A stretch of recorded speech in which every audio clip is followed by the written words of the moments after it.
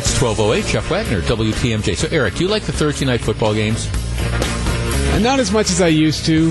I don't even need to have that qualifier. I think this is one of the examples of how the NFL doesn't care about the fans. They don't care about the players. All they care about is making money. Oh, yeah. I mean, it's evident. Yeah. It's just it. I mean, I don't think, and I mean, you look at what's going on. The Packers play Sunday, so they finish and they play Sunday afternoon. They move the game later on, so the game ends like 6 or so o'clock Sunday. They've scheduled a Thursday night game in Seattle. So the Packers are, you've only got 3 days before the game, which is half the normal preparation time, and you've got to fly halfway across the country. Now, and again, this is just the Packers, but it happens every week. It's why you watch those Thursday night games, and it's almost impossible to watch because they're always terrible. Yep, sloppy. They're just always terrible, and you have, I think, a disproportionate number of injuries because players that are used to having a few days to recover after a football game, they don't have that chance to recover. Maybe you got players that are trying to play through injuries. They're sloppy. I mean, it is a travesty. And again, I don't know how the Packers are going to do it. Maybe they'll go to Seattle and they'll win big, or maybe they'll lose. That's not my point. It's these Thursday night games. I think it's a clear example of how the NFL doesn't care about anything except, gee, we've got some TV revenue coming in. Disagree? No, I think you're absolutely right. Yeah, money is king. That's it. And so the quality of game, they don't care. It could be a crappy, and it probably will be a crappy game. It's going to be a sloppy sort of game. You're going to have players that aren't going to be able to play that might have been able to play if the game was on a Sunday. They don't care about giving these players a chance to recover. In the next collective bargaining agreement, you'd like to see the NFL players maybe say, this is just not good, but there's so much money involved, and that's all the NFL cares about, that perhaps nothing will change. But Packers play on Thursday night. You going to watch the game?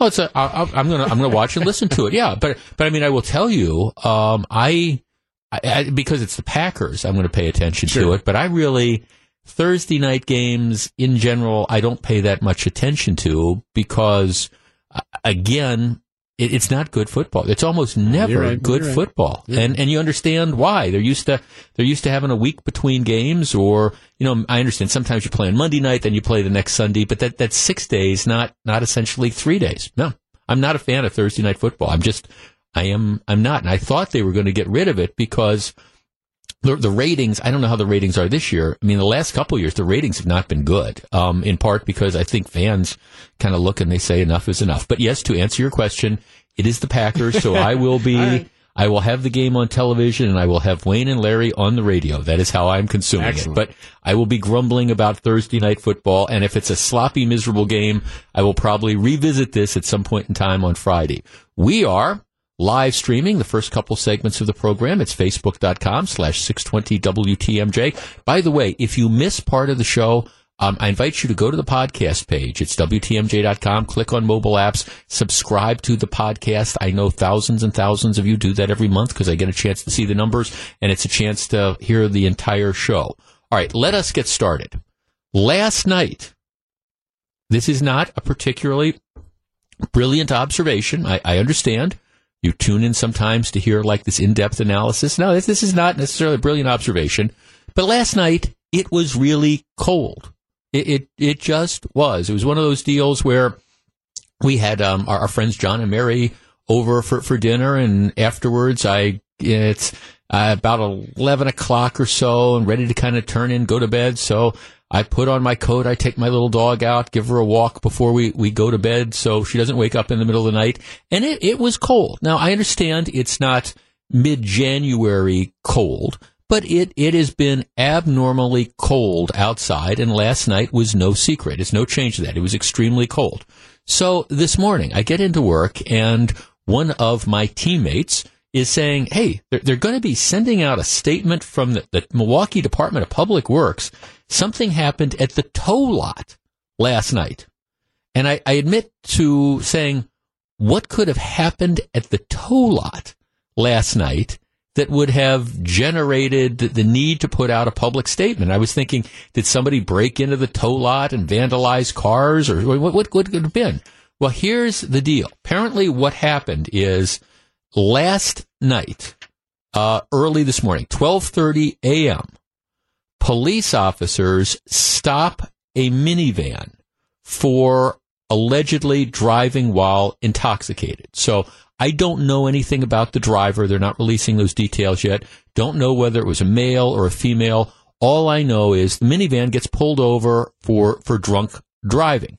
They take the driver into custody, right? What happens then is when you take a driver into custody, you can't just leave the car on the street, right? So the protocol is to call the Department of Public Works, DPW, and they send out a tow truck. And the tow truck takes in the minivan. You can't just, again, leave it on the street because the driver is drunk. The driver's not going to be driving the car. So they get it off the street. So what happens is they arrest the driver.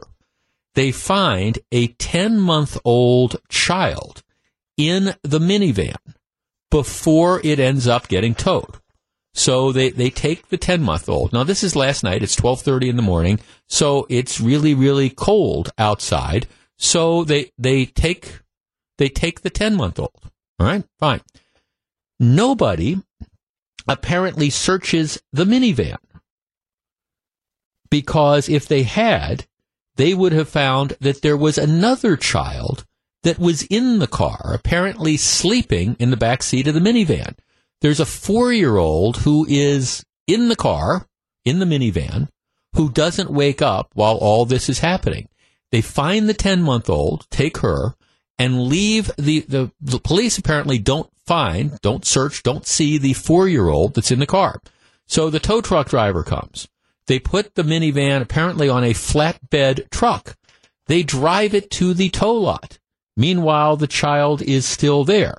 Now, their protocol is that, when the vehicle gets to the tow lot, what happens is somebody does a walk around the vehicle with a flashlight looking in the car. We don't know if that was done or not. But if it was done in sort of a half-butted way because they don't find the girl. So what happens is 8:30 this morning, officials at the tow lot hear a child screaming and crying from inside the car, and then apparently go, "Oh, what's going on here?" So they then kind of open the door, and it turns out that there was this 4-year-old that spent the night in the car, locked in the car, in the tow lot, and nobody noticed her. Apparently, at that point in time, they first fire officials get called out, and they say, "Okay, she seems to be okay," and then they transport her to the hospital.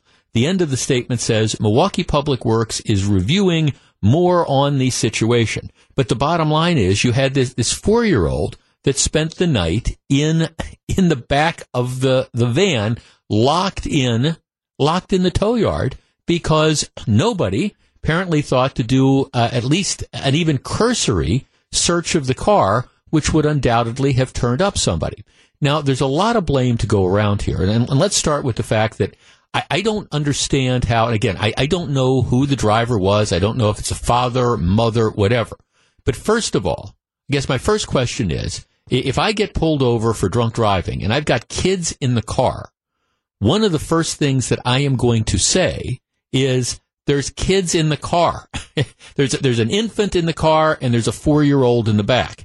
And apparently that did not happen. So whoever it was that's suspected for drunk driving, I'm assuming, did not tell the police that there was a child in the back seat. They found the 10-month-old, but they didn't find the 4-year-old. All right, secondly, I got to imagine that as part of standard police protocol, when you're going to be taking somebody into custody for drunk driving, you're going to do a search of the vehicle. Aren't you going to be looking for guns or drugs or contraband or something else? So apparently that did not happen on the scene, or else presumably he would have found the 4-year-old. And then we come to the tow truck people who pull up and apparently put the car on the back of a flatbed, take it to the tow lot, and nobody thinks to look inside the car. And as a result, you have a 4-year-old that ends up spending the night inside this car in a freezing tow lot in Milwaukee. And authorities are reviewing it. Our number, 414-799-1620. That's the Accunet Mortgage talk and text line. Now, look, here, the good news is, at least so far, that there does not appear to be any serious injury to the 4-year-old, other than the fact that I'm sure she was scared out of her mind when you find yourself in the middle of nowhere, dad or mom is gone, and you're locked in this car in a tow lot. Doesn't appear that she was injured, but this could have been a really, really bad thing. I mean, it was pretty darn cold last night. I mean, keep in mind, you leave your car, people who leave their child in a Walmart parking lot for an hour with the engine not running end up getting charged with child neglect, when it's cold outside. How many times have we seen that? In this case, because of a series of what appears to be neglect, you had a child that was in a car for 8+ hours. All right, 414-799-1620. That is the Accunet Mortgage talk and text line. If I could summarize this in 3 words, it would be heads should roll. 414-799-1620. Does somebody need to be held accountable for this? Or is this just, it's one of these mistakes. Mistakes like this happen. No harm, no foul. The kid wasn't seriously injured. 414-799-1620. We discuss in just a moment. If you're on the line, please hold on. Once again, we live stream Facebook.com/620 WTMJ. Back to discuss in just a moment. 1219, Jeff Wagner, WTMJ. 1222, Jeff Wagner, WTMJ. The holidays right around the corner. We are back with our annual holiday radio show. It's WTMJ Presents The Night Before Christmas, starring Gene Miller, Jane Matinair, yours truly, and a sleigh full of Wisconsin celebrities from Turner Hall in downtown Milwaukee on Monday, November 26th at 6:30. That is 2 weeks from yesterday. The live radio play is recorded in front of a studio audience. You can be part of it. Buy tickets now. My note says that there are less than 50 left.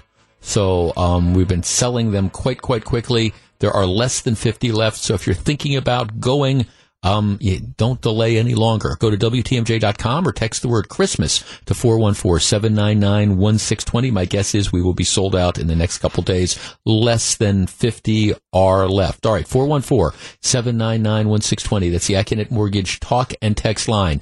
This is just an amazing story to me as to how this could happen. Keep in mind, again, you leave a child in an unheated car in temperatures like last night for an hour or two in a shopping center, and you will be charged with child neglect. So 12:30 a.m. last night, police stop a drunk driver. They take the drunk driver out of the car. There's a 10-month-old in there. And by the way, nothing I'm saying here diminishes whoever this was that's driving drunk with children in their car. They deserve to have the book thrown at them. They take the 10-month-old out. There is a 4-year-old apparently sleeping in the car. The police don't do a check of the car. At least if they do, they don't see the kid. The people who show up to hook the car and tow it don't do a check of the car, or if they do, they don't see the kid.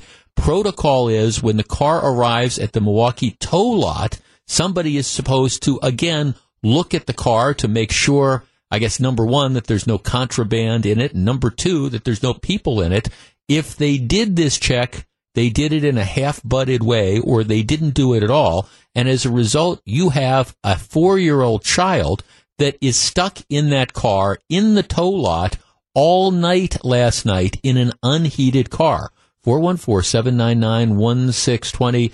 Let's see. And a number of people make the point that you don't lose sight of the fact that, you have the drunk driver who's driving with the car, who's driving with the kids in the car, and doesn't even recognize, apparently he's too drunk to say to the cops or to say to somebody, hey, there's 2 children in the car. So, I mean, that's a huge issue. But at the same time, something has to happen.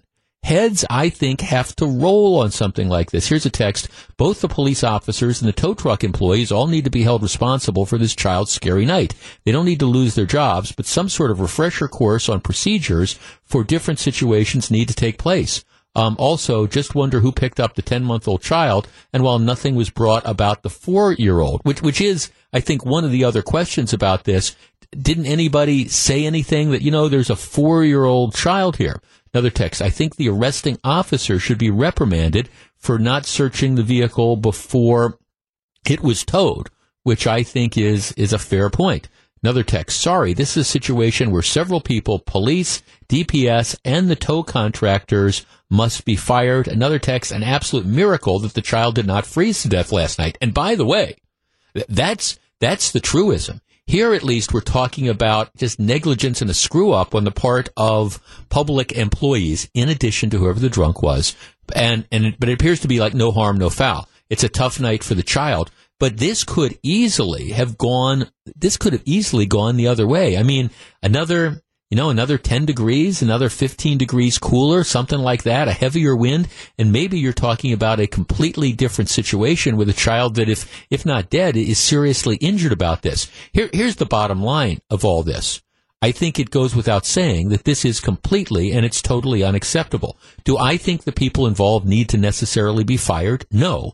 But this should be a wake-up call to Tom Barrett's Milwaukee that, I don't know about a refresher course, but this is definitely where discipline needs to be done. I'm not saying that the people need to be fired, but procedures weren't followed, or if they were followed, they weren't followed appropriately, and they weren't done well, and the result could have been devastating. At the very least, this is something where people need to be suspended. I don't know if it's a week or 2 weeks or a month. And again, people need to be told, when you're taking custody of vehicles, you have an obligation to, make sure that there's not people in them and people who could get injured. It's a staggering story. And like I say, heads need to roll, not necessarily people losing their jobs, but this could have been a lot worse, easily. And then we're not just talking about people losing their jobs or people being suspended for a few days. We're talking about whether there's criminal negligence in connection with something like this. At the very least, it's a wake-up call that you've got some people who aren't doing their jobs. And nothing, like I say, is intended to diminish the fact that whoever was behind the wheel of the car in the first place set all this in motion. And I don't for the life of me understand how, if you're getting hauled out of a car for drunk driving with kids in it, you can be so blotto that you don't point out that there's 2 children that are left in that car, one 10-month-old, one 4 years old. I mean, a lot of blame to go around here, but a very, very bad story that could have turned out really horrible. 1228, Jeff Wagner, WTMJ. In less than 5 minutes, CNN sues the president. We're going to discuss. Stick around. 1235, Jeff Wagner, WTMJ. So glad to have you with us. All right, I was saying earlier, last week I spent a bunch of time watching a documentary that the History Channel did, a 5-part documentary on the Watergate scandal. And I was a teenager during Watergate, and it was just, it was kind of fascinating to relive that, and I remembered all the different events, but I didn't quite remember them as vividly. And it was a very interesting thing, a huge part of American history. And again, I think sort of a teachable moment maybe for politicians, that it's not, again, it's the crimes of arrogance. Richard Nixon was going to be reelected overwhelmingly back in 1972, but he was so paranoid that he created these groups who decided to go out and pull these dirty tricks and do illegal activities like breaking into the Democratic National Committee. I mean, he created that culture and then ended up covering it up, and he ended up getting resigning in the face of impeachment. It was just a monumental time in American history, and it was fascinating to see that occur. People have forgotten about Watergate. I think there's a lot of people that have also forgotten about the other time in recent history, or at least semi-recent history, that there was an impeachment proceeding started against the president. And the answer to my question to Eric Bilstad is what happened 20 years ago next month was the attempt to impeach Bill Clinton, December of 1998. The entire year of 1998 was really what they call the Clinton affair. I bring this up because A&E is debuting a 6-hour, 6-part, 3-night documentary. So I guess it's like 6-hour-long episodes, and they're going to show 2 a night, starting on Sunday. And it's called the Clinton Affair. And I think they probably think it's pretty timely because now with the Democrats taking over the House of Representatives, there's going to be all this conversation about, again, do you bring impeachment against President Trump or whatever? But I know many people are just forget that time, and it seems to me like it was kind of just yesterday, but it was 20 years ago. Now, what makes this documentary apparently so explosive is that while the Clintons did not cooperate with this, Monica Lewinsky did. Now, for people who might not, Gru, who's producing the show, do you know about the Clintons and the Monica Lewinsky thing? You do. Okay, all right. But you were young. You probably weren't even a teenager when this was going on. You were 10 years old. All right, but I mean, the bottom line is, for people who might not be familiar with it, Bill Clinton, who had a lengthy reputation as a womanizer, ended up having, and I don't even know if it's fair to describe it as an affair, but he ended up having sexual contact in the Oval Office with a 25-year-old intern named Monica Lewinsky. And it was about as sordid as it could possibly be. Monica Lewinsky, who was, I mean, you want to talk about something that kind of defined her entire life. Monica Lewinsky was ripped by a lot of feminists, Hillary Clinton and a number of prominent Democrats decided that, they were going to side with Bill Clinton. But in any event, what's apparently interesting about this documentary is Monica Lewinsky decided to cooperate. And I've been reading excerpts of this. She gives an extended and extensive discussion about her relationship with the president and how it started and all these different types of things and what happened. And it's sordid. And it's just fascinating in many respects. And I'm sure we talked yesterday about Hillary Clinton. A lot of people seem close to Hillary Clinton think that she's going to run for president again in 2020. I don't personally believe that. I think her time has passed, and I don't think she's going to have the path to the Democratic nomination in 2020 that she had in 2016. I think that the torch has been passed. But this is one, especially in the era of the Me Too movement and stuff. My sense is, from the previews of this show that I've watched, you get the idea why Bill Clinton was not on the campaign trail at all in 2018. I mean, he was just toxic. And my sense is, from what's going to be contained in this documentary, especially the interviews with Monica Lewinsky, I don't think this is going to help burnish the former president's reputation at all. But in the category of time does fly, it was 1998 when the whole Clinton impeachment, the Monica Lewinsky scandal broke, and the impeachment proceedings were December of 1998. And if you want to take a step back into the time capsule and really hear Monica Lewinsky 25 or 20 years later reflecting on that time, and maybe people won't. Maybe people say, well, look, I got no interest in this. Who cares? But I think it's going to be absolutely fascinating. And it's called The Clinton Affair. And that documentary kicks off 2 parts. The first 2 parts air on Sunday night on A&E. 20 years ago next month. Wow. All right. When we come back, I want to talk about the president. I want to talk about CNN. And I want to talk about a lawsuit that CNN filed today. Stick around. It's 12:41. This is Jeff Wagner, WTMJ. 12:45, Jeff Wagner, WTMJ. How would former British Prime Minister Winston Churchill have gotten along with President Donald Trump? John Mercure explores with a prolific Churchill biographer at 4:34 on Wisconsin's Afternoon News. I think you can make an argument that Winston Churchill was, flaws and all, probably maybe the most significant figure of the 20th century. I don't know that I think that that's an overstatement.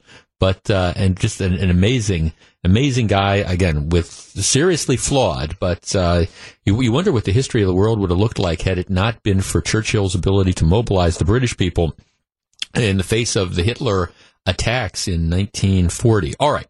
Last Wednesday, after the midterm elections, President Trump decides to have a sort of rambling press conference to talk about the midterms, and it ended up going like an hour and 20 minutes. It was just, I know it, I was watching it just kind of going, wow.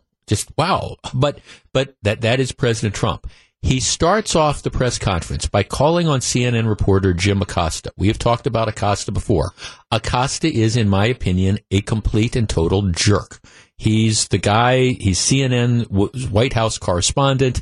He, I think, has a pattern of being disrespectful to the president. And again, I understand there's people who say that, okay, this is fine. The president brings that about.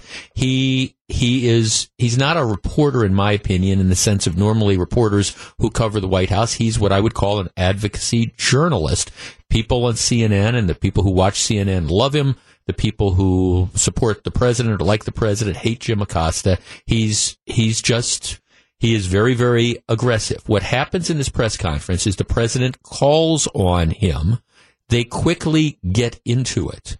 And Acosta refuses to sit down. He refuses to give up the microphone. He starts continuing to ask questions. The president tells him that CNN is a terrible network and that he's a horrible person, et cetera, et cetera. And then you're off to the races. But he's disrespectful of the president. The president clearly disdains him. The president clearly loathes him. And then after this set to, what happens is the White House pulls Acosta's press credential. He has what they call a hold pass. It's called a hard pass. And it's a permanent press pass that's issued by the White House. CNN has about 50 of these, so it's not like he's the only guy from CNN that has a right to to go into the White House. What these passes do is they give you access not to the whole White House, but they give you access beyond what an individual person would have. But you're essentially, if you've got one of these hard passes, you're allowed to go anywhere that the press can go in the White House. So they pull it. And now there's this ongoing controversy. Is the president trying to stifle free speech, et cetera, et cetera? CNN has now filed a federal lawsuit against the Trump administration, alleging that by pulling Acosta's press pass, they are violating his and CNN's First Amendment rights to have whoever they want report on the president, and his Fifth Amendment rights to due process, because there wasn't a hearing or anything. For their part, the White House says, and by the way, there was some talk at one point in time about, did he get physical with an intern? The White House is defending the action now, saying simply, look, we have the right to have some control over, the press availabilities. And when you have a reporter who refuses to stop asking questions. We have a reporter who refuses to sit down when he's told to sit down. You can't allow that. So the White House says that's why we ended up pulling this. All right. Our number, 414-799-1620. That's the Acunet Mortgage talk and text line. Now, this raises sort of interesting areas of First Amendment law. And there really hasn't been a case decided relevant to this since about 1977. Some legal experts say CNN's got a winning case. Others say, well, maybe it's not going to be necessarily that clear because, again, the White House isn't pulling press passes from all of CNN. CNN still has 50 of these hard passes. It's just they're going after this one reporter. And shouldn't the White House have the ability, if you've got a reporter that they say is out of control, shouldn't it be up to the White House to decide who that they're going to allow in? I don't know how the courts are ultimately going to decide this, but I do think it raises an interesting issue, and that's what I want to talk about with you. 414-799-1620. That's the Acunet Mortgage talk and text line. Should the White House be able to pull Jim Acosta's press pass for what it perceives as rude and essentially efforts to behavior that essentially is putting himself above all the other members of the press corps? I mean, do they have to tolerate somebody who, again, refuses to follow instructions, continues to ask questions after he's been told to sit down? Do they have, or should they have the right to pull his press pass? Or, because he's a reporter who works for CNN, should CNN have the exclusive right to decide what their reporters do? All right, 414-799-1620. Again, I don't want to discuss what a court might decide ultimately on the First Amendment. We'll let smarter people than me decide that. But my question is, do you think Acosta's behavior warrants having his press pass pulled, or is this just a vindictive beatdown on the part of President Trump and his administration? And does it raise broader questions about freedom of the press? The argument being, if you can pull Acosta's press pass for essentially being a jerk, does that mean you could pull everybody's press pass? We discuss in a minute. If you're on the line, please hold on. 1251, Jeff Wagner, WTMJ. 1254, Jeff Wagner, WTMJ. CNN filed a lawsuit against the President of the United States. This is, well, I don't want to say it's unprecedented, but this might be the first time in 30-plus years, maybe 40-plus years, that this particular thing has happened, and it's all over the decision of the White House to pull the press credentials of Jim Acosta. CNN still has 50 press passes, so it's not like they're denying the network the right to cover the White House, but they are saying this particular reporter, no, at least for the moment, he's not welcome. Should they have the right to do that? Let's talk to Randy in Greenfield. Hi, Randy. Hi. What do you think? I believe that the White House has the right to do that, and if they don't, the next reporter could act up the same way and get away with it. Well, I guess the question would, the question would be, should reporters have an absolute right to do it? I mean, if they're supposed to do their job, if they want to be jerks and not give up the floor and not take no for an answer, shouldn't they have a right to do that? To a certain point, maybe, but I don't believe in acting that way. So right, no, I know, I understand that. And that's sort of what that's kind of what to me the issue is. I mean, do you as a government official have the right to set certain rules with regard to who you are going to give this favored access to? And if you have somebody that, in your opinion, is violating those rules by being rude or whatever, or deciding that they're going to monopolize the time, do you have a right to say, okay, sorry, we're not telling you can't cover the White House, but we're telling you that we're not going to give you this special access? Does a reporter, I guess, have an absolute right to a press pass if their network says we want this person to cover it? And I guess my answer would be, I don't think that there's necessarily an absolute right. Some argue that the only way you could restrict somebody's right to be there is if you could show that they're a threat to the president. I don't know that I believe that. Now, this is different, by the way, than me saying that if I were President Trump, I would not have pulled his press pass, because again, you make him a hero. That's one of the things that's going on here. I would have frozen him out. I wouldn't have called on him, and that, he can still be there. He can say, Mr. President. I just wouldn't have called on him. I would have frozen him out. By pulling the press pass, you make him a hero, and you create this First Amendment issue. I would have just let him sit there and not answered questions, but that's not how the Trump administration decided to handle it. Frank in East Troy. Frank, you're in WTMJ. Hello. Hi. What do you think? You just said what I was thinking all the way along the line. I would have just froze him out. I wouldn't have pulled the pass. I would have just let him sit there and stew in it. Well, right, because now by doing what they've done, they have made him a hero. You have all the resistance people, and now everybody in the media saying, well, this could happen to me, and we can't allow a government official to sort of restrict us access. And so, they're losing sight of the fact of why the guy had his press pass pulled in the first place, which was just kind of rude behavior. But they've made him a hero. I wouldn't have pulled his press pass, but at the same time, he did kind of bring it on himself. Yes, he did. Right. No, thanks. I would have let him stew on it. Right. Thanks. I would have too. And that's what I said when this whole thing, blew up the other day. I think President Trump was spoiling for a fight, because he called on Acosta right out of the box. I mean, again, and you know what you're going to get. I mean, this is not a secret. This has been going on for quite a while. He could have just ignored him and there wouldn't have been an issue. Gene in Waukesha. Gene, you're on WTMJ. Hi. Hi, Gene. I definitely think he had the right to pull his press pass. Right.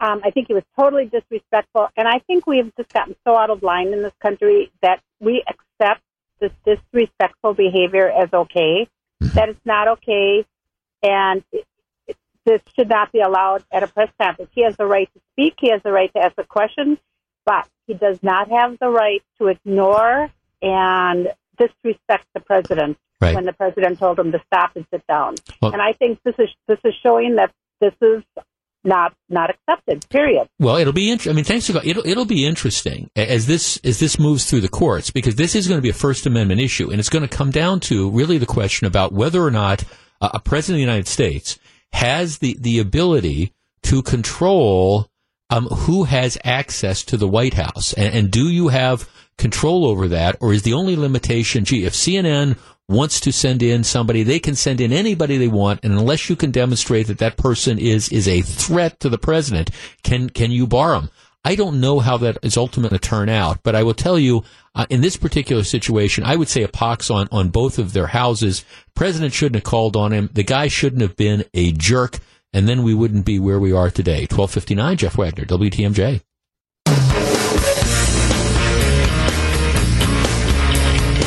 109, Jeff Wagner, WTMJ. JS Online is reporting that the driver of that car, the drunk driver that had the 10-month-old and the 4-year-old in the car, and then all the authorities missed the fact that there was a 4-year-old in the car, it was the mother of the children. So that's what they're saying. The mom, and again, I am, by the way, my theory on this whole thing is heads should roll, and to me, it's more than just unacceptable. How can you be so screwed up that you take a vehicle into custody and you don't, nobody involved in this, whether it's the officers on the scene or the person that comes to hook up the car, or it's the person at the tow truck lot, how can it be so screwed up that you don't notice that there is a child in the back seat on a frigid night? None of that, though, it does diminish the fact that this mother, what kind of mother? All right, I mean, how blind drunk do you have to be that, you're getting hauled off or whatever, you're getting tested, and you don't happen to mention, oh, by the way, I've got the infant, and there's a 4-year-old in the car. I mean, what type of mother is this that you don't share that? And then, of course, presumably, somebody came, they did something with the 10-month-old. Presumably, they turned that over to somebody. Does nobody really say, oh, by the way, what happened to the 4-year-old? I mean, apparently, this goes on. They find the 4-year-old at 8:30 in the morning. So there's just a ton of blame to go around, but nobody on the side of the drunken mother, or allegedly drunken mother, nobody says, oh, what happened to the other child? I mean, it's Gru, who's producing the show today. Oh, you're just shaking your head too. I mean, it's just, how does this happen? The drunk mother, all right, she doesn't say, oh, by the way, there's 2 kids in the car. The cops and everybody misses the second child in the car, but whoever they turn the 10-month-old over to, assuming it's a family member or a friend, nobody says, well, what happened to little Jenny? At that point in time, you would think that some red flag might go off. I mean, it is a screw-up of epic proportions on so many different levels, and in criticizing the way the city of Milwaukee botched this, and they did botch it big time, you can't lose sight of the fact that this doesn't appear like this lady's going to get Mother of the Year awards, and I would be interested to know in why nobody else that's associated with her, thought to say, oh, there's a 4-year-old that we can't find. Just saying. All right. Follow up, day 2 to the story that we talked about during the 12 o'clock hour yesterday, and I understand everybody's been buzzing about this. This is the photograph taken at Baraboo High School on the courthouse steps last May during junior prom. It features 50 to 60, at the time, Baraboo High School juniors. Now they are seniors, most of them making what appears to be the Nazi salute. This picture had been around for a long time. Somebody notices this, raises the question, it all goes viral. A number of the comments that were made by some of the kids at the time, before this went viral, suggested to me that the kids knew exactly what they were doing. One of them was, well, we even got the black kid to raise his hand to do this. I mean, so that tells me that some or all of the kids knew what they were doing. All right, so now there's this huge discussion. And as I said yesterday, I don't know why the police department is involved in this. This is not in my opinion, it's not a criminal action. And I don't even know that there's much the school can do as far as discipline goes. Although I do think this is when you turn into a teachable moment. And if I were that school, I would be, I'd be immediately teaching everybody, particularly the senior class, about the meaning of the Holocaust. Schindler's List. I would be canceling this Friday. I would be canceling classes in the afternoon and saying, hey, we're going to show Schindler's List, if nothing else, to let some of these people realize that what they did wasn't funny. But all right, so here's the follow-up to this. The photographer, the guy that took the photograph, is apparently one of the fathers of one of the children.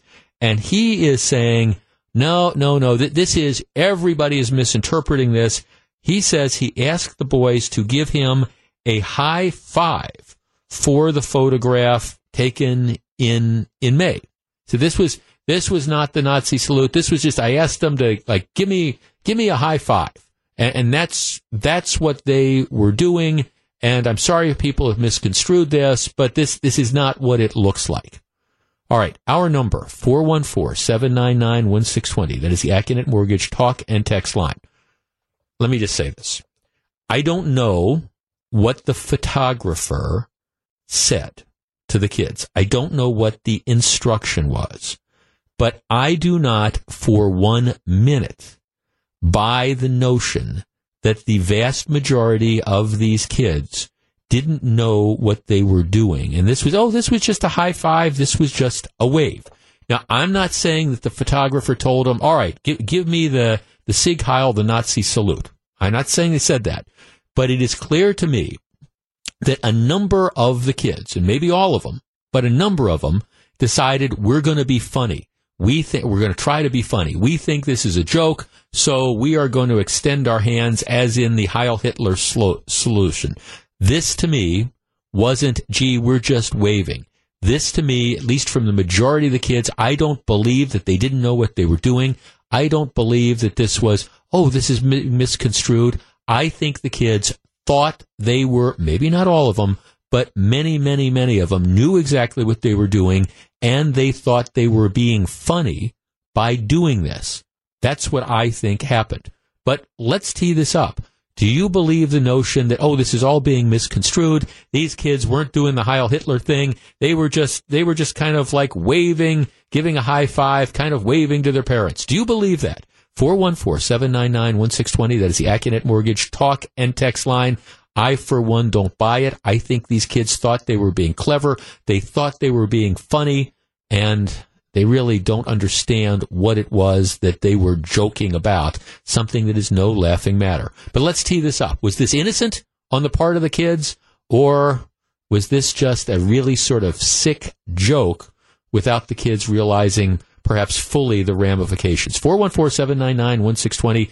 I don't buy that this is this innocent explanation. Just don't buy it. What do you think? We discuss in just a minute. If you're on the line, please hold on. It's 117. Jeff Wagner, WTMJ. 120, Jeff Wagner, WTMJ. Okay, the dad that took this photograph says, no, this is all a big misunderstanding. I simply asked all these kids in Baraboo to make a high five or to wave. And I don't, if people misconstrued this, I don't get it. I'm sorry, I just don't believe that. I look at this picture, it strikes me, and as a matter of fact, some of the kids at school are saying this, that, there were a number of those students who decided, hey, we're going to laugh, this is going to be our opportunity to kind of do the Sieg Heil thing. I don't know what they were told by the photographer, but everybody who says, this is just an innocent wave, you'll never convince me of that. Let's start with Dana in Hales Corners. Hi, Dana. Hi, Jeff. I am 100% with you on this. Yeah. This man thinks we are idiots if he thinks we are going to buy that explanation. At no point in waving your arm do you ever make it rigidly straight out in front of you with your fingers all together. Right. Right. I mean, come on. He's making it worse. Well, right, and I guess what's bothersome is, now keep in mind, this guy had this on his website. All right, so if he didn't tell the kids to do this, everybody who looks at this sees what a number of the kids are doing. They're laughing, they're joking. Not everybody, but most of them seem to think this is funny to do this. I can't believe that any photographer looking at this, regardless of what you told the kids, wouldn't have seen what was going on here and had the common sense that God gave a goose to say, okay, maybe we're not going to put this photograph up on the internet. Exactly. It was stupid of him to put it out there in the first place. Yeah. No. Thanks for. I mean, I don't. again, I'm not saying that I think the photographer said, okay, I want everybody to make it look like they're doing the Heil Hitler thing. Maybe that's what he said. Okay, raise your hand and wave it. So maybe this was a spontaneous thing. A lot of the kids decided, here, this is what we're going to do. Ha, ha, ha. Won't that be funny? Thinking like high school junior boys occasionally think. But that doesn't mean that they weren't trying to do what it looks like exactly they were trying to do. Let's talk to Alan in West Bend. Alan, you're in WTMJ. Yeah, you kind of stole my thunder there. I was saying the same thing. Once you take a picture, and in this day and age, you get a chance to look at it before you put it out there. They looked at this picture and put it out there online thinking that it would be funny. If you want to take a picture and it doesn't look right, common sense would tell you to retake the picture again because it doesn't look right. So I think he's lying. They put it out there online for everyone to see, thought it would be funny, and now it's backfired on them. Yeah, I mean, I think this was, again, on the part of the kids. They're junior boys who are historically ignorant. They thought that this would be funny. Ha, ha, ha. This is kind of our class thing without realizing the consequences of what we're doing. And now the reality is this is going to follow them for a while. Now, thanks for calling. I mean, as I said yesterday, I mean, here's one of the realities. Fair, unfair, whatever. Anytime anybody who is now in this high school class, 5 years from now, 10 years from now, 15 years from now, wants to run for public office or is up for some job or something, somebody is going to be able to go back, pull out this photograph and say, oh, hey, aren't you the guy third from the right with your hand extended like you're making the Heil Hitler thing? And maybe it won't be an issue in a campaign, but maybe it will. And this is how stupid it is. And this is why they shouldn't have taken the picture, and they shouldn't have certainly had it up on the internet. And to just kind of pass this off, well, it's a joke. This was a high five. I'm sorry. That's not how it appears to me. And I'm not one of these guys who's looking for who goes around every morning looking for anti-Semitism or racism or something like that. But, when you see something like this, it seems to me it is impossible to deny it. Now, maybe the kids were trying to be funny. Maybe this was a joke that kind of backfired. Okay. Well, in that case, maybe it's the adult that should say, all right, kids, knock this off. You destroy that photograph, and then you move on. 414-799-1620. Let's talk to Don in Portage. Don, you're on WTMJ. Hey, no, I didn't have much to say, except most of those kids are sheep. They follow the main guy in the class. But if you look at that picture, the center guy has got the big Sig Heil going. Yeah. But if you look at that little guy on the left, he's got the white supremacy sign. Yeah. Sig Heil, and he's got it on his thigh. You see what I'm saying? Yeah, I've seen that. I've seen that, and I've seen some people saying that that's what that was. I don't know one way or the other. But no, I got it from my wife this morning, and she hangs around. She's at the schools. Right. And she says that is the sign for the white supremacy thing. Yeah, but if the kid is doing that because the kid thinks that's funny as well, what an idiot. But this idea that no, everything that everybody else is seeing in that picture isn't right. I'm sorry, I don't buy it. Danny in West Dallas. Danny, you're on WTMJ. Good afternoon. I don't buy it either. As much as I would love to be able to believe that it's not what it means. But I don't. Only because back when I was in high school, 30-some years ago, I remember there was a popular kid that thought on Halloween it'd be funny to dress as Hitler. And he had three of his friends dressed as SS soldiers. Yeah. And now I come from a small farming community where my family was the only Jewish family, and we were only half Jewish, but still, I was immediately, unbelievably offended. Right. And it takes a lot to offend me. But I was just like, oh, come on. Right. Exactly. And thanks to God. You certainly get the idea that among some of the kids that this was orchestrated. Bob in West Bend. Bob, you're on WTMJ. Good afternoon. Good afternoon. Yes, in that picture, in the upper right-hand corner, there's a young man standing with his arms down. Right. He didn't raise his hand. They interviewed him on TV this morning, and he said they were told it was going to be the Heil Hitler salute, and he said he refused to do it and wished he could have gotten out of the picture entirely. Right. So they knew it up front. Right. By they, you mean the kids. This is something that the kids, all knew it because he refused to put his hand up. He did the right thing. Yeah, thanks to, there's one of the kids, and I think that we might be talking about the same one of the seniors, top right, and I'm looking at the story that appears in the Madison paper, the State Journal. They quote an 18-year-old student. His name is Jordan Blue. He says, he's in the top of the photo with his arms at his side and a neutral expression while most of his classmates are pictured laughing. He says, it was very upsetting to me. It was very disrespectful to what my beliefs are and a bad representation of our class, which tells me that people knew what they were doing. Now, again, I don't know what the dad said. I don't know what the instructions were of the photographer, but you do get the idea that this was orchestrated by a number of kids in the class. And to explain it, no, there's nothing to see here. It was just a high five or waving goodbye to your parents or whatever. I'm sorry, I didn't just fall off that turnip truck. Now, this is a different question than, what do you do with the kids or things like that.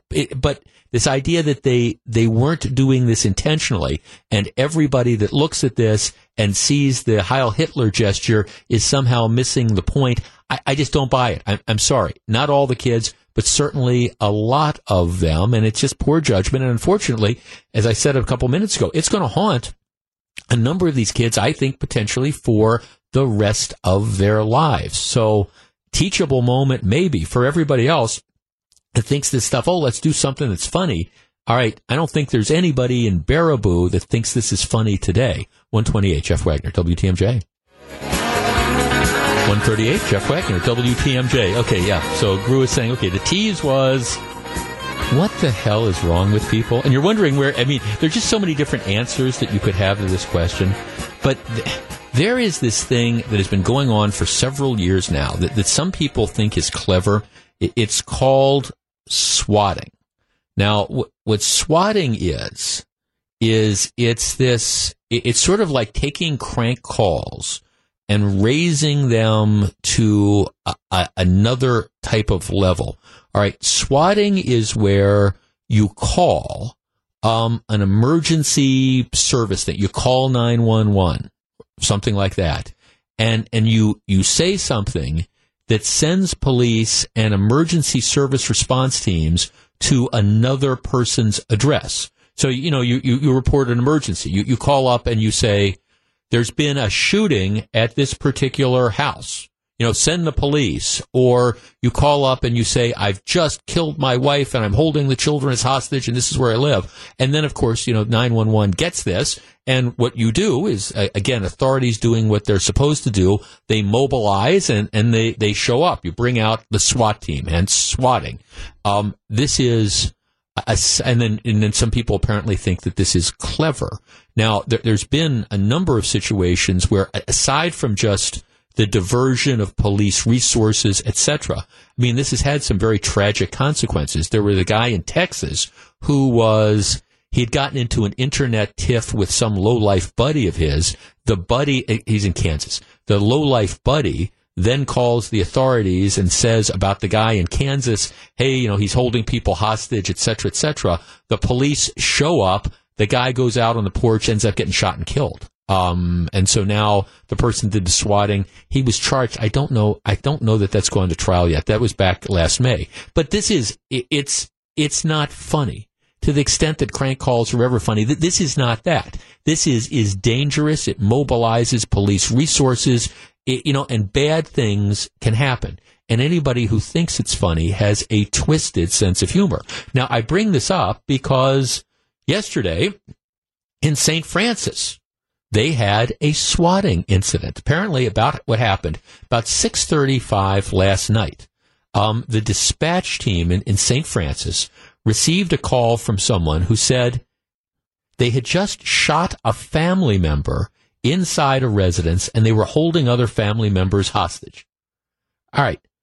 Who does something like this? But okay, so now you're the St. Francis dispatchers. You get this call, I've just killed somebody and I'm holding other people hostage. Well, what you do if you're the dispatcher, is you call in the cavalry.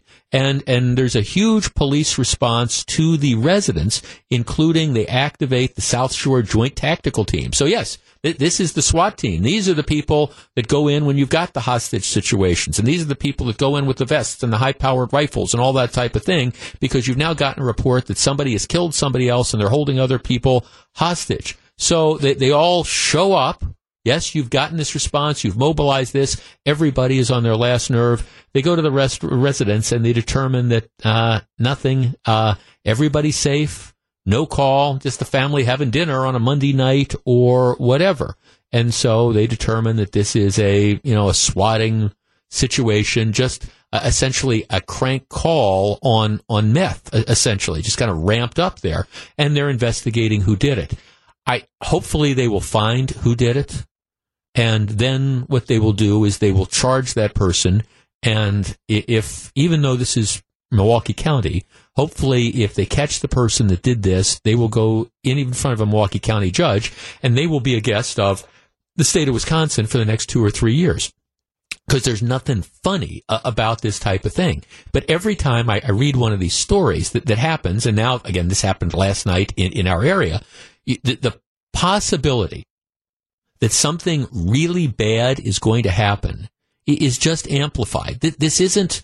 Look, it's not like you're ordering a pizza to the wrong house, and I'm not thinking that's funny or anything like that. But this is, you got the SWAT team that shows up, and you got the people, the tactical response folks, and you've got people who think that there's a dead body inside a house, and other people who are in danger, and they're showing up with the high-powered rifles and things like that. This is one of those things where then one mistake, and you really do have dead people that are dead inside that house, and things like that. So anybody who thinks this is funny has a very, very twisted sense of humor. And again, I hope the authorities and they say they're investigating this. To me, this is a priority, because if you were ever talking about a crime that you want to punish somebody for its deterrent effect, when they prosecute people and you send people to prison, there's a couple of reasons. You want to punish them. You want to, number one, you want to punish them. But a lot of times you want to do general deterrence. You want to, quote unquote, send a message that, if other people think this is clever or think this is fun, they better realize that there's going to be a significant, cost for playing this particular type of poker. Mike on the Northwest Side. Mike, you're on WTMJ. Hey, good afternoon, Jeff. Hi, Mike. Hey, my thoughts are that these people need to get a jail sentence that's more than 2 to 3 years that you said. I'm thinking 5 to 10, and pay all the financial consequences for this. They're taking the emergency people off duty that are going to be helping other people. Also, there's been people getting killed by accident. Oh, yeah, because, yes, and that's what happened in the Kansas situation. The SWAT team shows up. You've got this guy who's inside the house. He has no idea what the heck is going on. He comes out of the house. They scream, drop something. He's carrying something. It's not a gun or anything. He's carrying something, and he's trying to figure out what goes on. He doesn't respond quickly enough, and some officer shoots him, and then he's dead, all because some bozo and wherever decided to do the swatting. Now, thanks to God, this is a big deal. It's a big deal, and anybody who thinks it's funny needs to, I guess, in my opinion, be chilled off for several years as a guest of the state of Wisconsin while they get an opportunity to think about it, if nothing else, to deter other people from doing this kind of thing. Just saying. All right, when we come back, the story of these wildfires, and where do we go from here? Stick around. It's 1:45. Jeff Wagner, WTMJ. It's 1:48. Jeff Wagner, WTMJ. Coming up during the 2 o'clock hour. Comic books, bathtubs, toilet paper, and Pabst Blue Ribbon beer. That is the challenge. We're going to get to it all, or at least going to get to as much of it as I possibly can. Stick around. All right, before that, I have been, I think perhaps as you have, watching these pictures coming out of California and the various wildfires with just a stunned silence. I can't imagine what it would be like to live in these various areas. And I keep harkening back, and I told the story, I think, last week. My niece is now a sophomore at San Diego State University, which is, in the southern part of San Diego. We went out there to visit her about a year ago. So, but I'm familiar with the entire Southern California area, but, we were in San Diego. And if you're not familiar with the geography, a lot of Southern California is dotted with hills. A lot of the building is down, a lot of the building and development is like down in valleys, and then you have houses that are all over hills. And they're very, very susceptible, for example, when you have heavy rains, to mudslides. Remember, you've had the stories about that. But they're also particularly susceptible to fires, because in a lot of California, the way it is developed is the buildings, the towns are very, very close to, again, forests. And so, people want to live on the hills. They want to live close to the forests and things like that. So what happens is, when you have a fire that breaks out, and when you have a fire that breaks out, it's not remote. It oftentimes is very, very close to where these towns are. So you have a number of towns that are all up and down California that are always going to be threatened because of the geography. When I was out visiting Sydney last year, one of the things that struck me is California has been in a long-term drought. And all the hills, like San Diego's kind of in this sort of valley-ish thing, all the hills, they had vegetation, but the vegetation was all brown. It was just, there's not... What's the song? It never rains in Southern California. Well, sometimes it rains, but it doesn't rain a lot. They've had a huge drought. And so you can just see all the vegetation is brown. What happens is you have the spark that starts the wildfire. There are certain times of the year where it's very, very windy. The climate, what happens with the climate is a number of things go on, and you get what they call the Santa Ana winds. And so what'll happen is you have, again, a fire, very, very dry conditions, all this wooded area that is close to homes, and then you get winds that push the stuff along at 30 and 40 and 50 and 60 miles an hour. And so there's really very, very little that you can do about this. So right now you've got, what they call the campfire, which is burning up in Northern California. 44 people, I think, so far have lost their lives. Over 6,500 homes have been destroyed. You've also got what they call the Woolsey fire, and that is the one that is burning in Southern California, and it's been hitting Malibu and a lot of the homes, the enclaves where the celebrities live. So far, that has destroyed 370 structures. Up in the northern part of California, where this Woolsey fire is burning, there's a town, it's called Paradise. It's been just completely destroyed. The town and other nearby towns have had fires before. This one apparently has never had a fire. This town is just gone. It's just absolutely gone. And there's a lot of finger pointing that's going on. President Trump, I think, issued an unfortunate tweet late last week where he blamed California's State Forestry Department for their failure to essentially clear dead wood. And that was unfortunate. First of all, I don't think you do that when you're dealing with a natural disaster of this scope. There's time to point fingers later on. Secondly, it appears that tweet might be ill-considered, because a lot of the land that's burning is federal land that's under federal control, and I don't even know that it's necessarily what happened in this particular case is because they didn't clear brush. The northern fire, they think, was caused by sparks from a power line. But regardless, you've got this major devastation, and now with the loss of thousands and thousands and thousands of homes. And again, these areas are prone to fire. Here's the question, and the question becomes, do you rebuild? We talk about this a lot, where you have houses that are in coastal regions that are, hit by hurricanes on a regular basis, or homes that live in, that are located in low-lying areas, and it seems like every spring the town or the home floods. Well, in this case, you have a number of homes, including lots of high-end homes, that are in areas that are prone to these wildfires. And maybe the home's not going to always be destroyed, but you're going to have the evacuation orders. 414-799-1620. That's the Accunet Mortgage talk and text line. In these areas that are prone to these fires, do you rebuild or do you move on?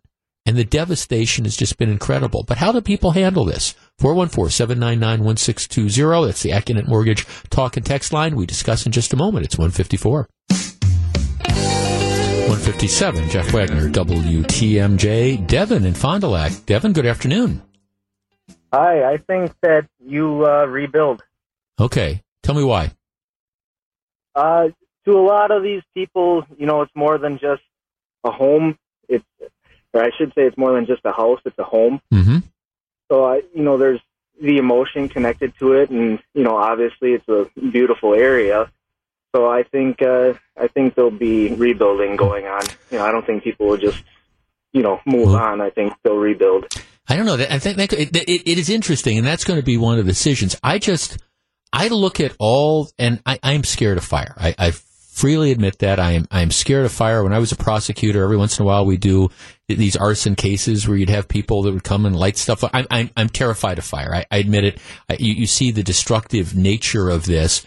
And you look at what's been going on, and whether it's climate change or whatever you want to call it, I mean, you're seeing more and more of these fires, and again, part because you've got people that are building homes relatively close to these different areas that are prone to this. You've got the droughts that are going on.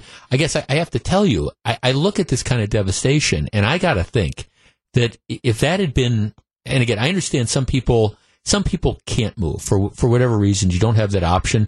But I will tell you, I think if I had been one of those people that had run the gauntlet, driving through down the road where you got the fire on both sides with my kid in the back, just hoping to save your life, and this had been the third or the fourth sort of time that you might have been facing an evacuation order or neighboring towns were, I have to tell you, I think to the extent I could move, I'd be looking at finding some place where, okay, maybe you don't have to worry twice or three times a year whether you're going to lose your house to fire. But that is just me. Coming up right after Melissa's news, bathtubs, comic books, Pabst Blue Ribbon beer, and toilet paper. We're going to try to get to it all. Stick around.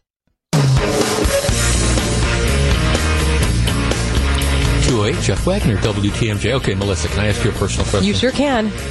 Oh, all right. I was ready for that one. I don't know. That's just trusting there. Oh, all right. know, Okay. right? No hesitation. I know. All right. Okay.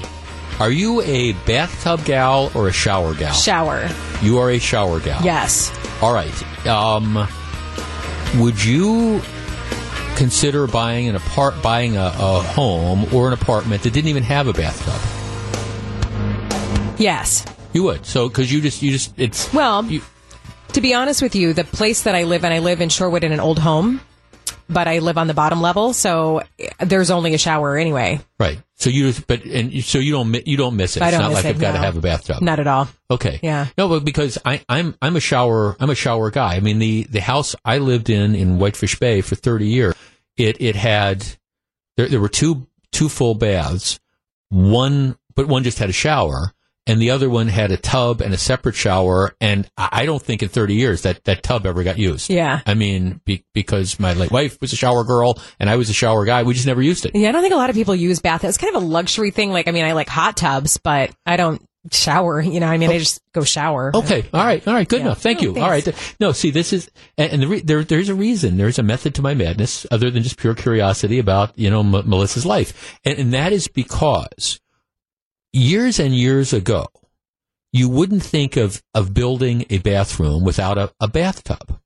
But they're moving away from this. I was thinking about, and there's a story that I'll get to in just a second, but I was thinking about a number of the hotels I've stayed in recently, and the vast majority of them, not all, but the vast majority of them, including the newer ones, they haven't had bathtubs. It's all been, there's been kind of some exotic bathrooms, but a lot of them, I was thinking, we were in Key West in February, and we were staying at a pretty nice resort, and the bathroom was quite nice, but there wasn't a bathtub. There was a full-size kind of walk-in shower with like a fancy thing, but it was it was a shower. Now, obviously, we were on a river cruise, and that just had a shower. It didn't have a bathtub. Most, not all, but many of the newer hotels I've stayed in, again, they haven't had a bathtub. It's just been a shower, which is absolutely, fine with me, because I don't remember the last time that I've actually taken a bath. Sometimes you have, the hotel I was staying at in Las Vegas when I was there last month, I mean, it's one where there's a bathtub and it's the shower, all connected. But I mean, I wasn't taking the bath. I bring this up because there's a fascinating story in the Washington Post today about how trends, when they look at not only for hotel rooms, but also for homes, more and more people with new construction and when they retrofit their bathrooms are saying, we don't need a bathtub anymore. And as a matter of fact, it's saying that when people do decide to put a bathtub in, many times it's not because they want the bathtub, but rather it's simply because they're afraid that if they go to sell their house at some point in time in the future and it doesn't have a bathtub, it might hurt, the resale value of the home. So you got some people who are putting this in saying, okay, well, we're not going to ever use it, but here we'll have it there. Now, the flip side is sometimes you have people that are saying, okay, I want the giant hot tub or I want the jacuzzi or something like that. But if you talk to a lot of builders, the traditional bathtub is falling out of favor. All right, 414-799-1620. That is the Accunet Mortgage talk and text line. Would you consider buying or living in a home without a bathtub? Or is this just an absolute necessity? Now, I would understand, matter of fact, I've gotten 3 texts already talking about how, well, if you've got small children, you just absolutely have to have a bathtub, because you're not going to wash the kids, you're going to need to put them in the bathtub. But at that aside, perhaps, would you consider living in a home that did not have a bathtub? Do you need a bathtub? If you are a young adult or, an empty nester or something, would you consider is a bathtub, which was always, one of the things that you absolutely have to have, do we need that anymore? 414-799-1620. That's the Accunet Mortgage talk and text line. And I guess, again, I'm seeing this trend, and the story I was looking at today in the Washington Post is just talking about how more and more people, again, are making this decision that things have changed. You need the showers, and they'd rather put the money into building like a really nice shower or something like that as opposed to having the bathtub. 414-799-1620. That's the Accunet Mortgage talk and text line. All right. You need a bathtub or are you a shower? And are bathtubs, and this is what I think is interesting, are bathtubs going to go the way, again, of the dinosaur and the daily delivered newspaper? 414-799-1620. Mark in Waukesha. Mark, you're on WTMJ. Yeah, good afternoon. We built a house a number of years ago, and it's got a nice whirlpool tub and a walk-in shower next to it. I used the whirlpool once, and the water got cold in 5 minutes because the water's getting atomized with all the air bubbles and everything. And I thought, run the hot water to get it warmed up again, and I thought, nah, this is stupid. I drained it, rinsed off in the shower, and I haven't used it since. I go to the Y, they recycle hot water, so you can sit there for 4 hours. Right. And handle it. So you spent all this money putting in a whirlpool tub, and you used it once. Well, it was part of the home package. Right. Yeah, I would prefer a bigger shower or tile in the shower than nicer. Right. Okay. No, thanks. I think more and more people are starting to do that. And again, that was one of the trends, and that's what the story talks about. One of the trends was, okay, everybody had to have, you wanted the giant whirlpool tub and things like that. But what they're finding is lots of people, they have them, they spent the dough on them, but they don't end up using them.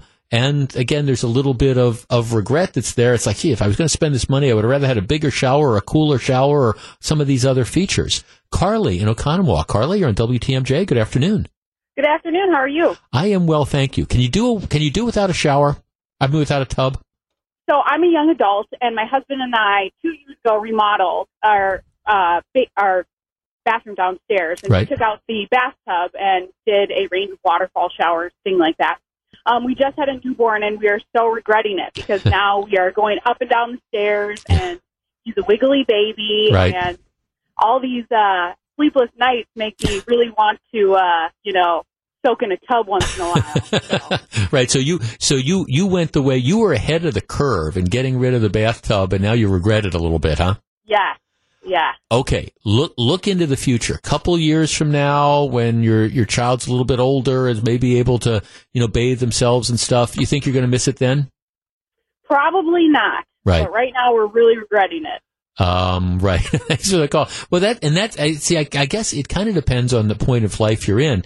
And that's why you have a lot of people, like I say, when they're building these houses, and that's what the story in the Washington Post is talking about. They're building these houses and they're saying, okay, we don't want the tub and we don't want to spend the money really to put the tub in, but we understand that if it ever comes time to sell the house, that we're going to really limit ourselves if we don't have that tub. And that's, for example, when I got ready to sell the house that I'd lived in for 30 years, a house I just absolutely loved, I'm glad we had the tub. Even though the tub, I don't remember ever taking a bath in that tub in 30 years, but the water worked and all that type of stuff, just because, again, it wasn't something that we did. If you are traveling and you're staying in newer hotels, notice this trend, because what they're finding is bathtubs aren't important to people anymore. And actually, especially at a lot of the high-end hotels, they're finding that most people would rather have showers. So it's one of those trends that's out there, and you are now up on it. When we come back, all right, that was bathtubs. I want to talk to you about comic books, and I want to share a couple emails that I got yesterday, and I want to challenge the premise of a couple of these people who reached out to me. Stick around. It's 2:17. Jeff Wagner, WTMJ. 2:21, Jeff Wagner, WTMJ. The Bucs are back home after a tough West Coast road trip against a slew of potential playoff teams. They look to keep their winning ways going as they welcome the Memphis Grizzlies to town. Ted Davis is on the call. Our coverage starts at 7 o'clock tomorrow evening. Be sure to check that out. Jeff, I am a contractor. We do tub-to-shower conversions weekly. People don't seem to want tubs anymore. They want showers. It just seems very popular, and they have no concerns because they have no concerns about resale because they feel like they're living in the house and the next person can do what they want to do if they need to. Interesting. Here's another text. Renovated my bathroom last year, removed the tub, installed a tile custom walk-in shower. Absolutely beautiful. Don't regret it for a second. And most of the people who are on the other side of this are saying, well, we've got kids and we got small kids, etc. I do wonder, again, I understand the small kids thing, but moving forward, I would not be surprised if this ends up being one of the major home improvement trends that are there. All right. Yesterday we had the breaking news that one of the driving forces behind Marvel Comics, Stan Lee, passed away at the age of 95. And I told the story. I grew up reading comic books. I mean, this is one where I kick myself because all these famous Marvel comic books, that was the time that they were coming out at the time that I was learning to read, in the, early 1960s. Yeah, I'm that old. And I remember having copies. I remember Avengers #1. I had that. And back in the day, you didn't realize these comic books were going to be worth something someday. I mean, I'm a kid. So, every Friday you'd get your allowance and my dad or my mother would take me down to the drugstore and these comics were 10 cents or 12 cents or whatever. And you'd get $1 and you'd buy 5 or 6 of them. That's how I'd spend my allowance. And these are these comic books that I had in my hand. I can remember them, but, they just get tossed out because they're comic books. You read them once. They're disposable. You don't realize that Avengers #1 is going to go for $7,000 or whatever. But I had it. I had the Spider-Man #1. I had the Amazing Fantasy where Spider-Man first appeared. I had Fantastic Four #1. I had them all. And I don't have many of them anymore. Still have a couple. But I grew up learning to read comic books. And I told this story yesterday. I started reading the comic books early on, and one of the greatest things that I had growing up, and one of the greatest things that my parents instilled in me was a passion for reading that I still have to this day. At any given time, I've got 3 or 4 books going. I'm an avid reader. I think it makes my mind more active, and I enjoy it, which isn't to say that I won't have like sports on the TV, but I'm also reading at the same time. But I started reading comic books. I just did, and I didn't understand all the words. I started reading the Marvel comic books. I was a huge Marvel fan growing up, and there was words like I say, there were words I didn't know what they meant or how to pronounce them, and I'd bug my parents. I'd go in and say, okay, what's this word and what does it mean, et cetera, et cetera. But the passion that I have for reading that I think has served me well over the course of my lifetime, it came from comic books, and I don't apologize for that, and I don't hesitate in sharing that with you because it's one of the things. Again, some people, read funny papers. Some people read the newspaper, but the important thing is I think you read. So I was telling that story and about how, comic books got me interested in reading, and that's why, Stan Lee, not the founder, but, the driving force behind Marvel Comics and the creator of all these superheroes that now you see at the movie theaters on a regular basis. He was one of the driving forces together with a couple other people for this what they call the silver age of comics, just this incredible renaissance. So I was telling this story, and I got a couple texts and emails from people saying, oh, come on. Really? You're talking about how comic books, gave you the incentive to learn to read and stuff like that. Come on. These are just comic books. These things are kind of disposable. Comic books don't drive people to learn to read or things like that. And I got to wondering, whether am I this completely unique sort of person? But I grew up on comic books. I did. And again, I like the stories. Now, it's been a long time since I've read a comic book, but I know the different characters and things like that. I love the stories. To me, they were like written and illustrated kind of soap operas. But I make no bones about growing up liking to read comic books, and I think it served me well over the course of my lifetime. Our number, 414-799-1620. That is the Acunet Mortgage talk and text line. All right. Is that a ridiculous sort of thing? Or do we have a common experience here? Am I the only person around there that grew up just reading comic books and using that kind of as a launching point to more sophisticated types of reading? But there's no question in my mind that the fact that I love reading and continue to do it to this day, it came from this fascination I had early on with comic books. Should we be embarrassed by that? 414-799-1620. That is the Acunet Mortgage talk and text line. My guess is there's a lot of people out there that maybe it sounds silly to kind of admit it, but my guess is there's a lot of people out there who, again, started, maybe you're in the situation, just like me, started with comic books. Here's a text. Jeff, I started with comic books too. I'm with you. From there, I went to the Hardy Boys mysteries. Yeah, I remember the Hardy Boys mysteries as well. But yeah, it's that type of stuff. Jeff, it's not ridiculous at all. I grew up reading comic books in the 80s, throughout the terrible comic books in the 90s, and I still read comic books today. 414-799-1620. All right, comic book fans of Wisconsin, unite. Stan Lee's passed away. All right. Do comic books play a role in your growing up and your learning to love to read? We discuss in just a minute. It's 2:27. Jeff Wagner, WTMJ. If you're on the line, please hold on. 2:29. Jeff Wagner, WTMJ. Katie in Burlington. Hi, Katie. Jeff, you own that with pride, that you read those comic books, because I don't understand how anyone would take the time to complain about reading.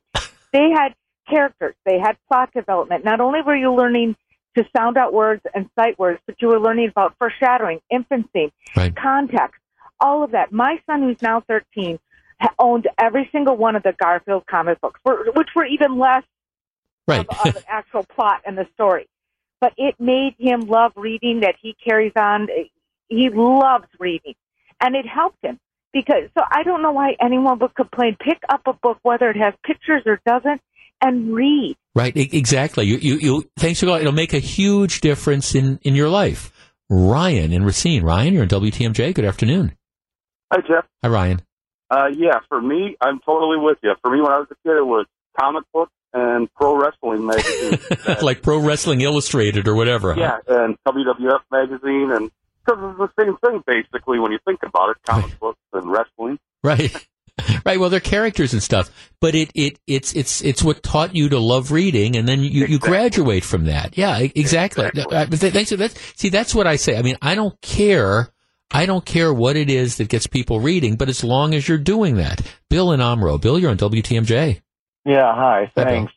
I had a paper out in Cudahy from 1962 to 66. Okay. And every week, on a Tuesday and a Thursday, I would go to the hobby shop and buy whatever the newest comic book. Right. And I knew if he wasn't there, he was going to be there. So I would wait. So I had every issue for 4 years. Uh-huh. I had a box of them. Right. And I went to put away some of my new ones, and my brother had also in the box was gone. I said, hey, where'd my comic books?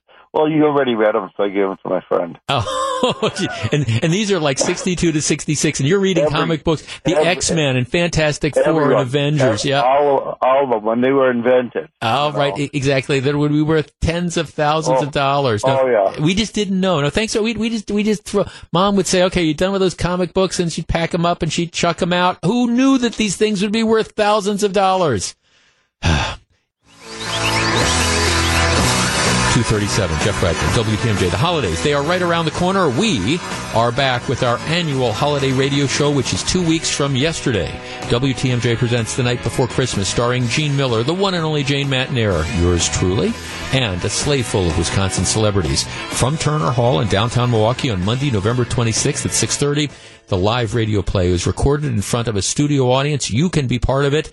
You have an opportunity still to buy tickets, but my note says there are less than 50, and I think we sold more this year.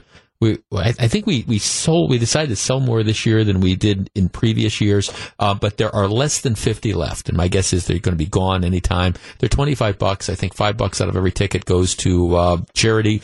Go to WTMJ.com, text the word Christmas to 414-799-1620. Do not be shut out. I got my tickets today, so I'm very much looking forward to it. Gru, you're going to be there, right? You should be. Yes, absolutely. You're going to be one of those people. You're going to be working this too, right? You're going to be doing like the behind-the-scenes stuff, or you don't know? Oh, Bruce says he might just be there. All right. Well, we want you to be there as well. So there's less than 50 tickets left. Don't fool around. Come and get the tickets now. Really, a whole series of interesting texts about this. Let's see. A lot of interesting texts here. I had the first, here's somebody text, I had the first 36 issues of The Flash when I was 9. Started me towards a journalism degree at UW. Here's another one. My two brothers started on comic books. They are now avid readers of history, chess, and current events. Courtney says, I wish I had gotten into comic books sooner because I probably would have started reading and began enjoying much earlier in life. Reading was always a struggle for me in school, and something more creative with more visuals may have gotten me into it earlier. Absolutely. Here's another text. I loved comic books back in the 60s. I could be found at the local drugstore soda fountain on any given Saturday with a cherry Coke and a new Superman comic. That is why I love to read, to which I say, absolutely amen. I learned another text. I read with comics and am an avid reader today. In social situations, chatting with younger people, they mostly say they have no time to read, yet they all know what's going on with whoever is up there on Dancing with the Stars. And there is an element of truth to that. All right, let us switch gears. Last week, there was a proposal floating around. There's going to be a lame duck session of the legislature. Lame duck means that you have the legislature is outgoing. There's people who are going to be retiring. There's other people who have been reelected. But there's going to be a legislative session for a couple weeks. And we all know the biggest change is that you have the governorship is going to change. Governor Walker lost the election last Tuesday. Boy, that's just a week ago. Doesn't that seem like just forever ago? But, I mean, it's just that the election was last Tuesday, and the results weren't decided until early Wednesday morning when Milwaukee County, the city of Milwaukee, suddenly found 45,000 ballots that they hadn't got counted in a timely fashion, and they had to dump. But, okay, so Tony Evers is going to be the governor-elect, but he doesn't take over till January. So if you remember last week, there was some proposals being floated around during the lame duck session to do some things to roll back the rulemaking power of the incoming governor. I argued against it, simply because, not because I don't think it would be perhaps good to restrict some of the power that Tony Evers had, but because I believe that elections have consequences. And I don't think that, again, a lame duck session of the legislature should kind of change the rules. I think it's just, if nothing else, it's bad form. And I understand they're talking about, well, maybe we should codify this rule, or we're worried that Tony Evers might do this or that or the other thing. Well, elections have consequences. And if Tony Evers changes things, well, all right, that's an issue that you have to run against Tony Evers if he runs for re-election 4 years ago. I think, when you are a lame duck session of, again, the legislature, you need to be careful. And I think for Governor Walker's legacy, I think you also have to be careful as to what you sign into law. All right, to that extent, one of the things that is hanging fire is this proposal that's been out there for a while to take somewhere between $100 and $117 million in taxpayer money and use it to bail out a Kimberly-Clark plant in the Fox Valley. Kimberly-Clark, which of course, paper products and things like that, the industry has been struggling. Kimberly-Clark says that there's two plants. They're closing a smaller one for sure, and they have said that, well, if we get a Foxconn type of bailout, we'll look at keeping our second plant open that employs about 500 people. All right, so that's the proposal that's out there. They weren't able to get a consensus on this. In general, Democrats opposed it, and some Republicans opposed it. But they all decided, I think, that this was too hot a potato to take on immediately before the election. So now it's after the election. There's going to be the special session of the legislature, but the issue is still out there. And what we have to decide is whether you go ahead and look at what would be a significant, number one, expenditure of money, but number two, again, this is an example of government playing favorites, deciding, all right, you've got a plant that employs 500 people. This isn't like Foxconn. This isn't a new business that's coming in and bringing jobs. This is an old business that we're looking at trying to give you a bunch of money to save jobs. And, of course, in January, 7th or whatever, you're going to have a new governor. 414-799-1620. That's the Accunet Mortgage talk and text line. All right. Should we bail out Kimberly-Clark over the course of the next couple weeks? And I guess there's really two issues. Number one is it a good idea to do it? And number two, if it's going to be done, right, should it be done by Governor Walker and the current legislature, or should we say, look, we should take a fresh look at this. And if Tony Evers wants to do it and, can get a consensus, let him own it. I mean, is this something we should be doing over the course of the next, month and a half? 414-799-1620. If you're on the line, hold on. We discuss in just a moment. It's 2:44. Jeff Wagner, WTMJ. 2:47. Jeff Wagner, WTMJ. All right. The whole idea that this Kimberly-Clark, I'm going to describe it as a bailout. I have been opposed to it, simply not because I have anything against Kimberly-Clark, and I'd hate them to move the jobs. I just don't think that government can be picking winners and losers and saying, all right, here you have this existing manufacturer. It's in a struggling industry. We're going to give you this money to stay. Where do you end up drawing the line? But I especially feel like that decision, maybe you disagree with me, but I don't think that decision should be made by a lame duck legislature and a governor who, unfortunately, in my opinion, I'm sorry that Scott Walker lost, but I don't think that Scott Walker should be making that decision. I think it's a decision for Tony Evers. If Evers wants to go on record and he wants to support this, fine, let him do it and let him own it. 414-799-1620. Let's start with Steve in Green Bay. Steve, you're on WTMJ. Steve. Thanks for taking my call. Hi, Steve. As I was telling the screener, I worked in the paper industry for 39 years, including for a lot of large corporations, one being NewPage. We ended up buying the Consolidated Paper Mills, and we had to close 3 of them in the state of Wisconsin because they just weren't economically competitive. Right. And I just don't see No one was there to bail us out, nor do I think anybody should bail Kimberly-Clark out. It's just a matter of consolidation in the industry. Right. Quite honestly, the paper is a dying industry. When you look at Foxconn, that's transformational. That's something new. Right, you're talking about, right. See, I agree. I see this as a distinction. Foxconn is maybe, in my opinion, a once-in-a-generation opportunity to bring something that doesn't exist anywhere in the United States, to bring it into the United States and bring it into southeastern Wisconsin with the potential for tens of thousands of jobs. It's transformational. It's something that's going to go leaps and bounds above an old paper mill.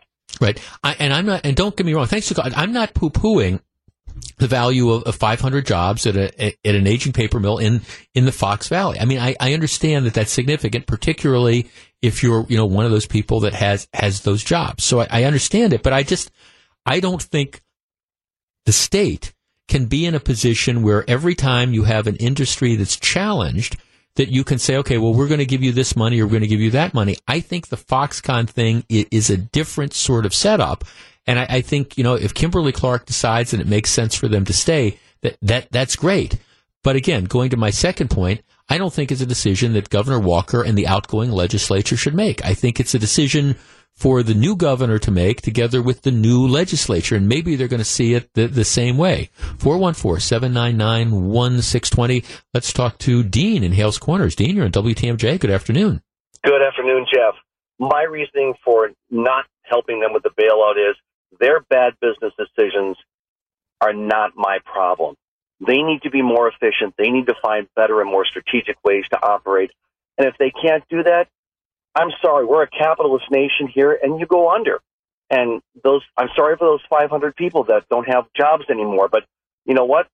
That's just the way the world works. And why should I bail you out with my hard-earned tax money? Because you can't make good business decisions. Well, and then the issue becomes where do we draw the line? If I own an established restaurant that employs 100 people, and now because of changes in the industry or competition or whatever, I'm looking at having closed the doors to my restaurant. Should the legislature come in and say, Jeff, here's what we're going to do. We want you to stay open, and we're going to underwrite it, and here's X amount of $1 million, and to save those 100 jobs. Where do you end up drawing the line? And I understand It's a tough call, but is the restaurant that's about ready to go out of business, or is the retail store? Where do you draw the line? That's the problem. Right. It's a very, very slippery slope, and where do you draw the line? Right. And I don't think I want to go down as a capitalist down that slippery slope, because every time you turn around, who's paying for it but the taxpayers? And we shouldn't have to pay for those things. Again, they're your mistakes. Well, right, or just the evolution of a business. Now, again, nobody wants to see people lose their jobs. At the same time, and I mean that, I understand it sincerely. At the same time, we're at a rare occasion in Wisconsin where we essentially have full employment. And can you easily necessarily replace the job that you're doing at this plant? Well, maybe not. But there's a lot of jobs that are around. This isn't like it was, 8 or 10 years ago, where we were dealing with a massive recession and 10% unemployment. There are jobs there. So nobody ever wants to lose the job. And I understand these are good paying jobs, and it's going to be tougher to perhaps replace them. But there's probably never been a better time in recent Wisconsin history, if you got to find a job, to be out there and do it. But this is, and again, it ties into the second point I've been stressing. All right, this to me is a policy test for the incoming Evers administration.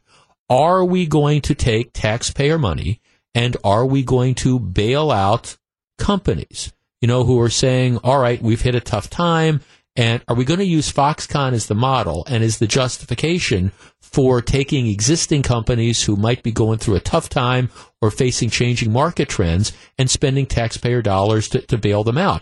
But I guess I would argue that this is a decision that the new governor should be able to make. Elections have consequences.